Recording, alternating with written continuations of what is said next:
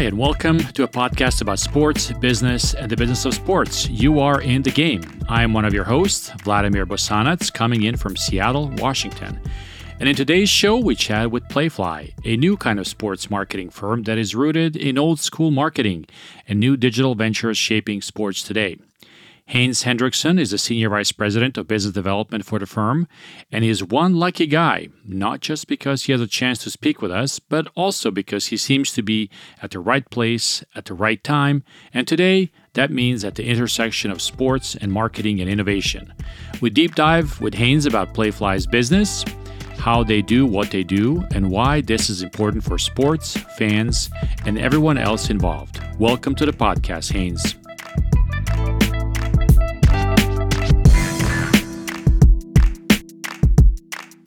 Haynes, welcome. Good to see you. Good to hear from you. Thank you for joining our podcast. Thank you very much. Happy to be with you both. Yeah, where do we find you today? Where are you working from? So I live just outside of Philadelphia. Our offices are on the other side of Philadelphia. So I live in a suburb in South Jersey and have lived in this area for the majority of my life. Excellent. A Philly sports fan. Okay. Some good teams there. Yeah. Well, thank you again for taking the time to chat with us. So just by way of introduction, Haynes, tell us a little bit about your background and sort of how you got to Playfly, and then we'll get into, who Playfly is and what you guys do and all that kind of detail. Sure. So I definitely classify myself as a person in the right place at the right time throughout my career. And I went to college at the University of Vermont and grew up in the Philly area. And my father was in the local Rotary group, business Rotary group, with a VP of marketing at the Philadelphia Phillies. And he said, sure, when your son graduates, we'll give him an internship. So again, lucky guy, right place at the right time. I worked at the Phillies for 5 years. And then that same individual moved out to help open the Pepsi Center in Denver, Colorado. Okay. So I was fortunate enough to move along with him. And I spent 6 years out in Denver. But in this creation of the Pepsi Center, they realized they wanted somebody to start on this new initiative called database marketing. So I'm dating myself of how far back that is. And I said, well, to get out of game entertainment, sure, I'll be the guy that does that. And being connected with the Denver Nuggets and the NBA, it was the creation of the NBA's Teambo Group, who serves as that in-house consultancy to all of the 30 NBA clubs. Okay. And so I learned how to get dangerous with database marketing and market research because I was fortunate to be aligned with the NBA's Teambo Group. Again, lucky me. And so I started working more and more in market research and database marketing. I was a client of a company called Turnkey Intelligence. I joined them, which allowed me to move back to the Philadelphia area. I worked there for 15 years, leading market research and analytics. And just out of coincidence, last November was introduced to Mike Schreiber, the CEO of Playfly Sports, okay, who had just started this company, Playfly, and was looking to add to his staff at a corporate level. And I guess was not necessarily looking for somebody that had come up through the college athletics ranks and somebody with a little different perspective. And again, right place at the right time. Lucky me. I was fortunate enough to join this group. And I have my seatbelt strapped and preparing for every day the speed at which this company is going forward. Yeah, so tell us about the formation of Playfly. So you guys are very young, basically third quarter, fourth quarter of 2020 is when the company was launched, correct? Correct. So September of 2020. Okay, and then tell us kind of what it came out of, because I think that's also an interesting aspect of the company's genesis. Sure. I mean, it really is the brainchild of Mike, and giving his background tells you the direction and how he came up with it. But Mike came up, he'll be the first to tell you, he's not a traditional sports guy or even collegiate athletics guy. He came up through traditional media. I worked at NBC and Comcast, but he was always the guy that was asked to disrupt the traditional business. How do we get this linear content on a mobile device? How do we get our Olympics rights that we're paying gobs of money for? How do we get it to online. And so he said he spent most of his career having a lot of people across the hall saying, "You're killing our business. What are you doing?" But he was always tasked with transforming or disrupting the traditional business, following the consumer.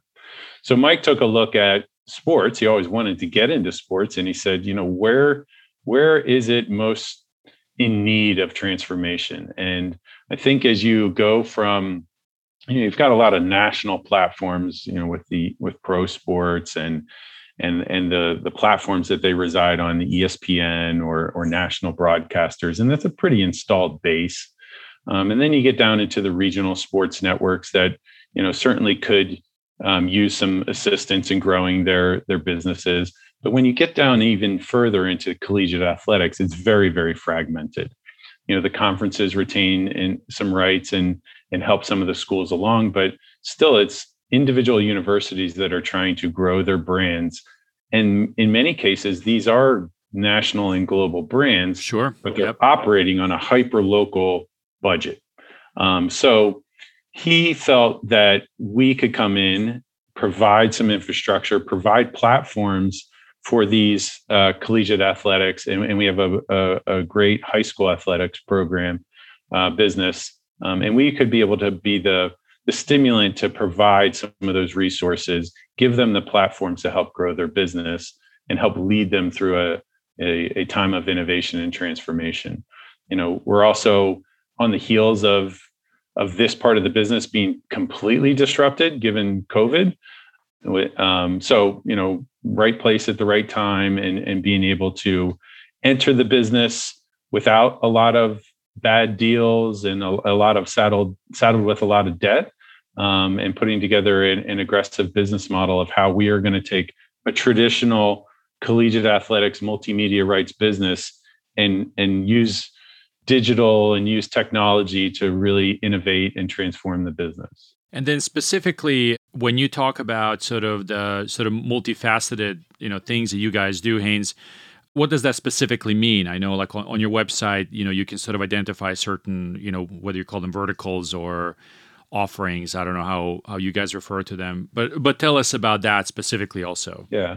So the core part of our business and what we wanted to lay as the foundation is what I refer to as the traditional multimedia rights business. We were able to get access to two great operating businesses that were part of much larger companies. So they were non-core assets. So Outfront Sports was a small division of Outfront Outdoor, and we were able to acquire that business. They operated about 20 properties and did a tremendous job, a tremendously successful job in growing those individual properties. We also were able to acquire Fox Sports College Properties, which is a small division of Fox. And again, not a core asset of Fox. And they brought along with them about 10 properties in which they manage. So these were well-operated businesses, but not core assets that were going to be growth objectives for those larger companies. So we were able to acquire both of those, and they do serve as the core part of our business. We now are the second largest multimedia rights operator in the country, which is a great piece of business. We have a lot of work to continue making those successful. Now, how do we take that and kind of grow above that and bring innovation above that? So you refer to our areas of focus, our business units.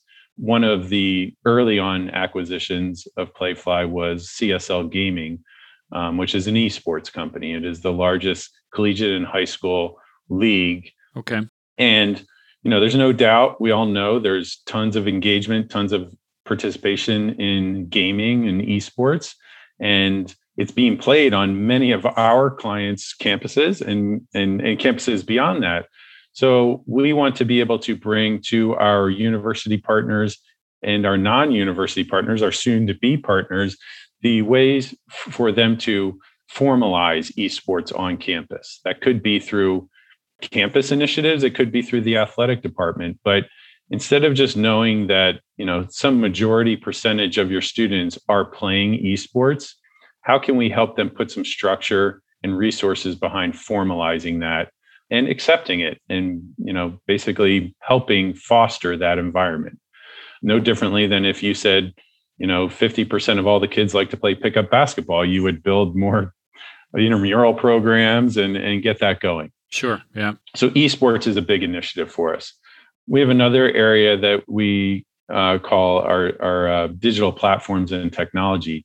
And this is really the growth area for us, but it starts with everything from developing websites, mobile apps, digital OTT platforms, streaming services, subscription programs for our existing collegiate clients and high school clients and the clients that we don't work with today. And maybe we will never be their multimedia rights partner, but we could help them develop an OTT streaming platform. So we're big believers in the growth of our digital platforms and our technology business because, we all know, and it's only been amplified by the past year, that fans are just consuming more and more, satisfying their thirst for their favorite teams more and more through digital platforms. And that's not just they're following them on Twitter and Instagram. It's they're streaming, they're watching clips. You just can't seem to get enough content out to your fans. And now we're finding ways to use content as a fan engagement tool. So that's our digital platforms and technology section. We also now have a great naming rights and entitlement business. Okay. Brought in through another acquisition. It's a group called Impression Sports. We think the up and down sports, high school, college, Olympic, and pro, there is a dire need for more revenue, just given the past year. And there are assets that are being created or being relooked at as far as would we be willing to put a name on something? You see it with Major League Baseball is evaluating field signage, sure, helmet decals, jersey patches on the NBA. These are all high dollar value, high net value assets that aren't just a simple sponsorship sale. They take a different type of sale. And we have a group that is dedicated to doing, again, everything from facility naming rights to bowl game entitlements to jersey patch deals.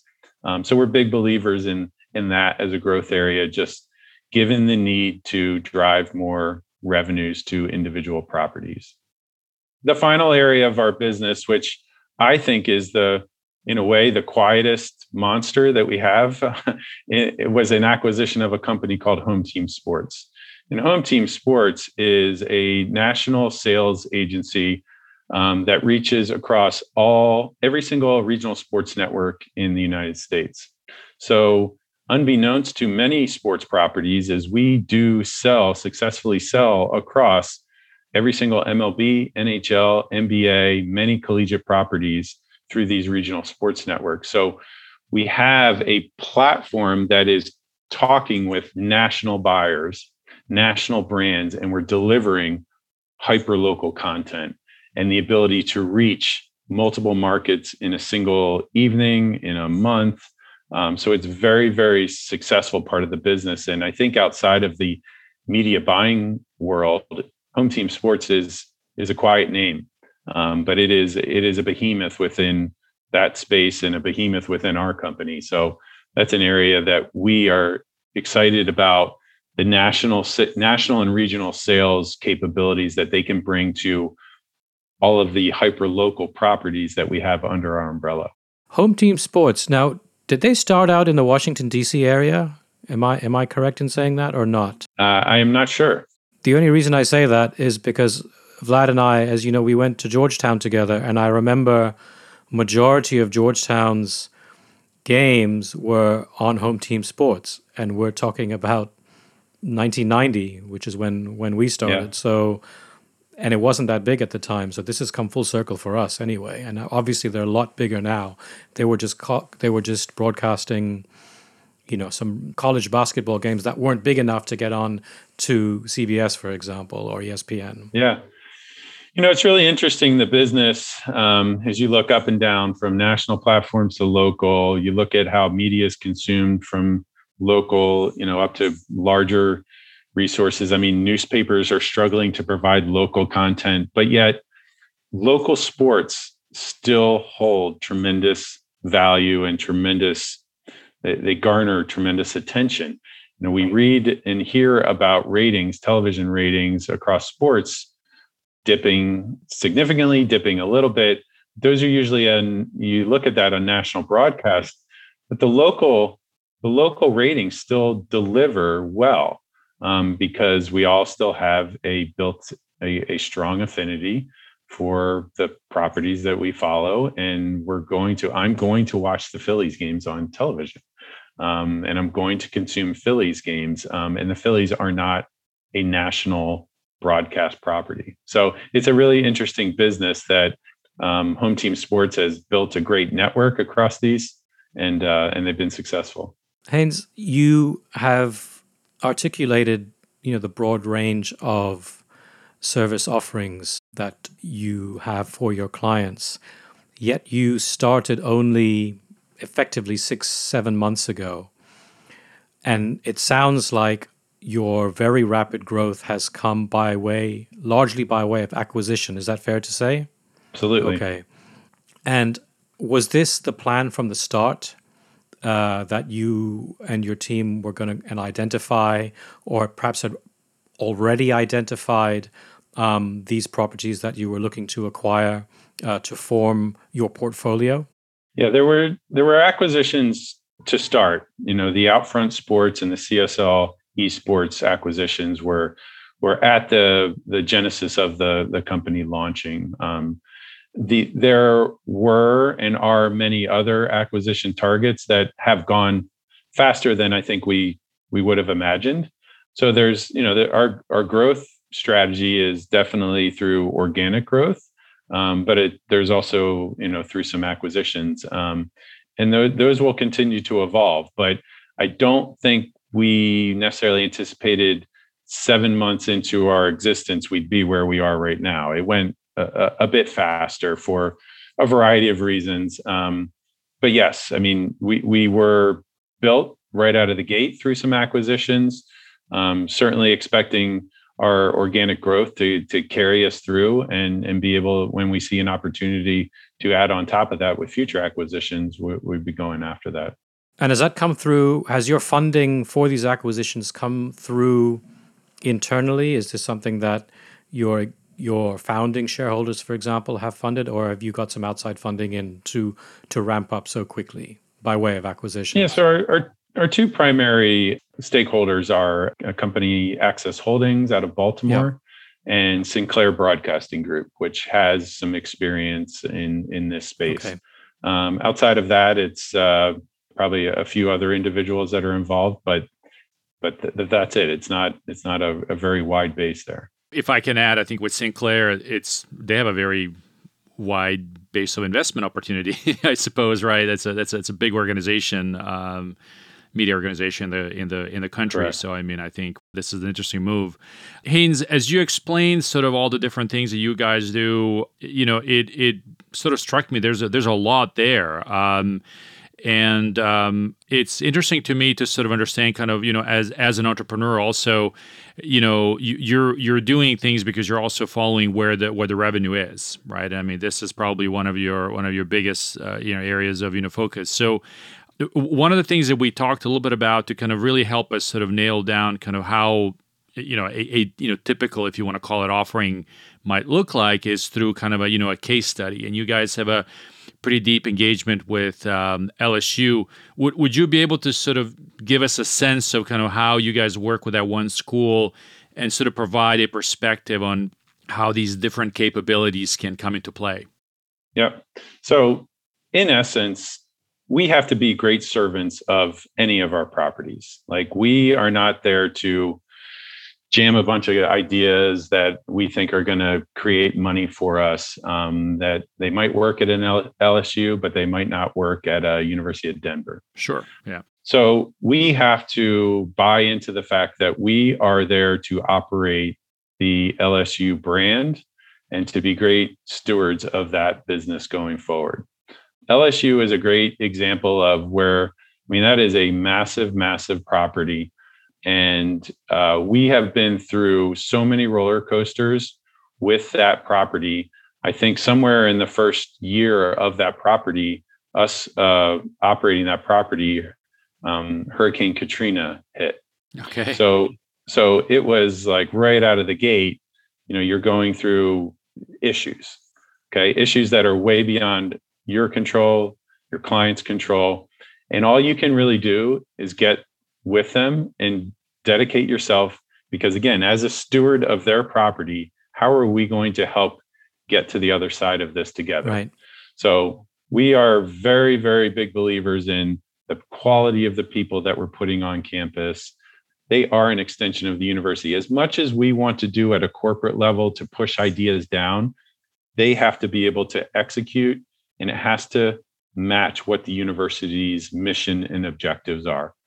So as we have gone through a variety of roller coasters throughout our time, our 15 years at LSU, business has changed. I mean, look, I'm sure if we looked at our agreement in 2005 with LSU and how we're operating the business today, there's things that weren't even thought of back then. But you have to continually evolve, modify, and react to the expectations and what you have to play with at hand from your university partner. But at the same time, as digital has become bigger, as website development has become bigger, sure, as recruiting has taken on different forms, we do feel the need to provide our university clients with access to those types of platforms. They may not want them all, and we have to do what they want us to do. But once we take that direction, we have to be successful at it and be able to help them monetize that. A couple of good examples recently in my short time here of how we have been able to evolve that is, one example is of esports. We were able to help them get formalized there, and we are hosting our virtual grand finals across our CSL Esports League virtually at LSU. And we are seeing some record-breaking views, and it's a function of formalizing it and putting some structure around it. Right. Not necessarily a function of more kids are gaming, but we've been able to help create an engagement opportunity and allowing our partners at LSU to be the hosts of that, so they get to see some benefit of that, and that's just because we're able to bring these solutions to them. Other evolving areas really are digitally focused. We've been able to take their website and their mobile applications to another level.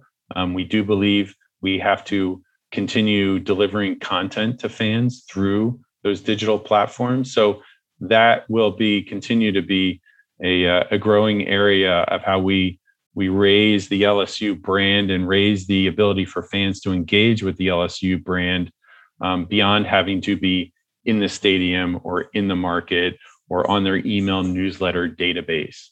So those are a couple of quick areas in which I think we've been successful in leading LSU forward. Let me play a little bit of devil's advocate, if I may. Sure. You've said that core principles are driven by what your clients want, what they stand for, what their philosophy is, particularly on the collegiate side. Are you being guided or encouraged by those corporate brands who wish to associate with some of your clients in terms of product offering or brand positioning, as you create these structures which obviously allow for these corporate brands to present themselves to the campuses, to the students, even to the athletic programs? Are they in any way exerting any kind of influence over how you go about creating new revenue streams or new platforms or new structures for the colleges? Yeah, I say it's a healthy balance because, a brand, let's just say you're a Fortune 100 brand. I mean, you have your brand initiatives, you have your goals, your campaigns, and you want to deliver that at a local level. And you want to leverage the equity LSU has with their fan base. So, right. And so you want to be able to get to them. However, I think brands realize we need to, we're not in market. So we need to be creative. We need to lean on the experts, the stewards of that brand. And this is where, even I could introduce to the general manager down at LSU, like, here's a lead. They're really interested, but what would resonate with a football fan or a basketball fan in that market? So I think that's where the creative juice is, and why it's so important to have that local staff and a great local staff that knows what's important to the athletic director, the coaching staff, the donor department, and so they can help customize that flavor and that spin, but yet still satisfy those national objectives. You mentioned high school as well. How's that going? And are there any issues with, again, corporate brands being present in an environment which, is still essentially children? They're under 18. Yeah. Obviously, you have to pick and choose carefully which brands and which products, are associated with high schools. But just the whole principle of, the corporatization or the branding, if you like, of whether it's an athletic program or whether it's a gym or whether it's an event. Are there any issues there, or is this pretty much par for the course? Maybe I'm speaking from a European perspective, where this isn't really very prominent right now. A couple of things to touch on there. You are right. There probably is a little bit more governance of what are restricted categories that you do not want to go down that path, just because we are dealing with kids. At the same time, there's a lot of people that want to get to kids and families. Our high school business is focused on working with high school state associations. So we aren't typically working with individual high schools and trying to represent their rights. So in the example of working with the CIF, which is the California Interscholastic Federation, or Nevada or Washington or Oregon, we are helping represent their marketing rights at the state level, which basically boils down to a lot of state championship events and the state association run events.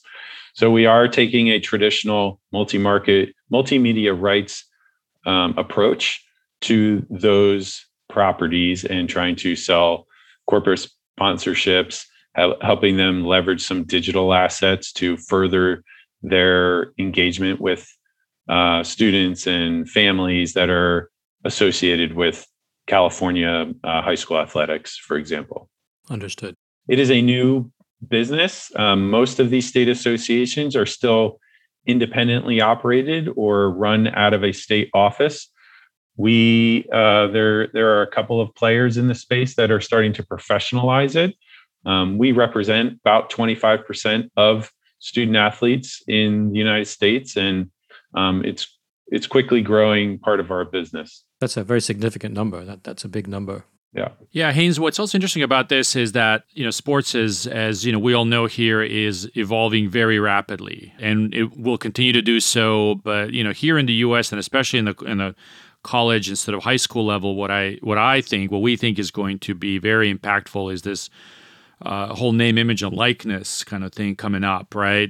I'm curious, from everything that you've discussed so far, you help schools, you help kind of associations, you help sort of the organizers of the sports, if you will, right, to kind of monetize their content, essentially, right? Are you guys thinking about how you might also be able to help athletes? My sense is when NIL kicks out, you're not going to have kids arriving on a college campus, day one and then start to think about it.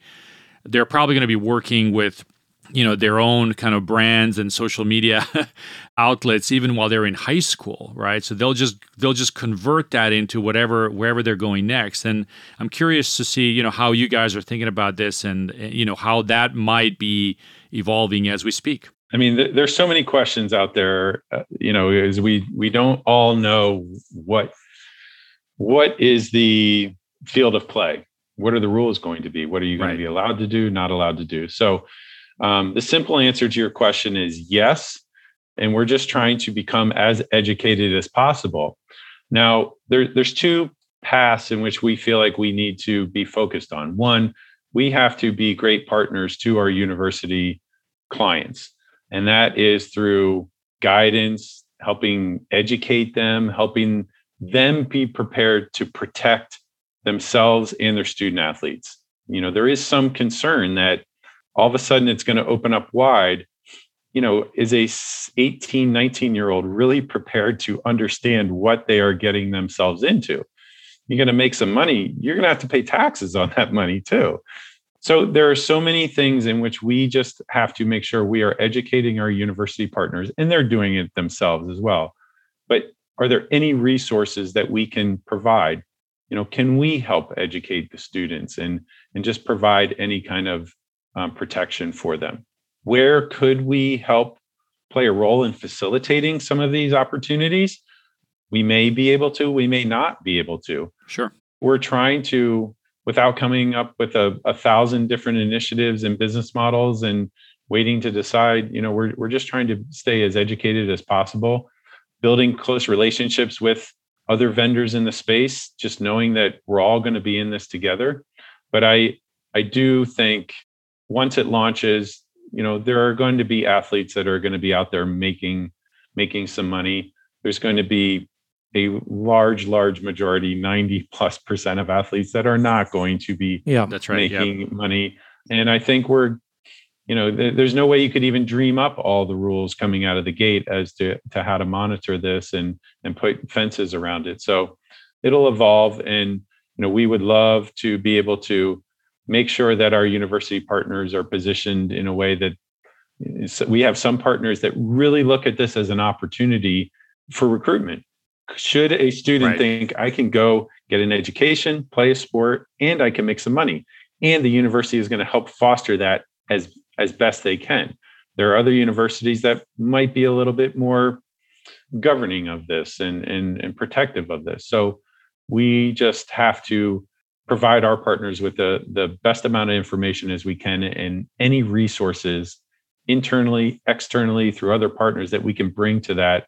We feel like that's our job for our clients. As you've been in the sports world now for many years, you've seen things kind of from the inside, from a team side, also from a league side. As you look at kind of what is happening in the sports world today, what are some of the big drivers that you think are going to shape, professional, amateur, however you want to call it, sports in the next 5 years? Yeah, well, the biggest driver is just the change in consumption. I do think even when we get to this point of buildings being 100% open, people have learned how to satisfy their appetite for sports without having to be there. I don't think that diminishes the value of being at an event. There's nothing that will ever beat that. But I believe somebody might not feel they have to be at 10 events. Maybe they can go to 5. And they can satisfy their appetite for sports in many other ways. That isn't necessarily a bad thing for properties. It actually grows the way at which they're engaging with them. So this changing in consumption, how are fans consuming sports, is definitely a driver to pay attention to. Female sports, I think there is going to be some amplification of that. I think you will see some big sponsors start to get behind that. And that's a little bit of the chicken or the egg. Like some of these female sports need something to help rise it to the next level. And is it going to be broadcasting? Is it going to be sponsors? And something's going to help raise some of those leagues. And there's more and more of them coming out every day. And I think one of the last areas that we'll see driving, this is it's all over the news right now of how gaming and sports betting is going to, it's definitely a new source of revenue for us all here. I'm curious what it will do 10 years down the road to fan behaviors. I have a 10-year-old son who I got to gather, he's just used to not seeing. I used to be excited when I saw scores going across the bottom of the screen. He's going to see lines and betting lines. And so what will that be to him 10 years from now? Will he be as interested? I know he'll be interested in sports, but it will be a different level of interest. And that, along with other restricted categories, traditionally restricted categories that have now become opened up. Gaming used to be something we wouldn't touch. Well, cannabis become much more widely accepted. And what's the next thing 2 years from now that we're not even thinking about? So those are all areas that I think are going to transform very, very quickly. Can I just touch very briefly on one of the things you just mentioned, which is a huge topic, so it's not controversial. Well, maybe it is controversial, but how much, if at all, has your team been talking about how you might get involved in sports betting, especially as an organization that's focusing on digital? Are you looking for any opportunities where you can become part of the ecosystem? Well, the first part is part of our core business. We want to make sure that our schools, our university partners, are prepared when they are ready to get into that themselves. But we have established a partnership with a company called US Integrity that helps track the legitimacy and any movements in sports betting. So that's something that was launched just a couple of weeks ago, that partnership. And we think that will help our university partners and any of our partners move into this area with a better level of comfort. I'd like to ask one question, which I meant to ask earlier. I was just very interested to understand, just as an example, you mentioned that media marketing rights, MMR, is one of your core businesses, or maybe your core business. Can you give an example as to how that business model works?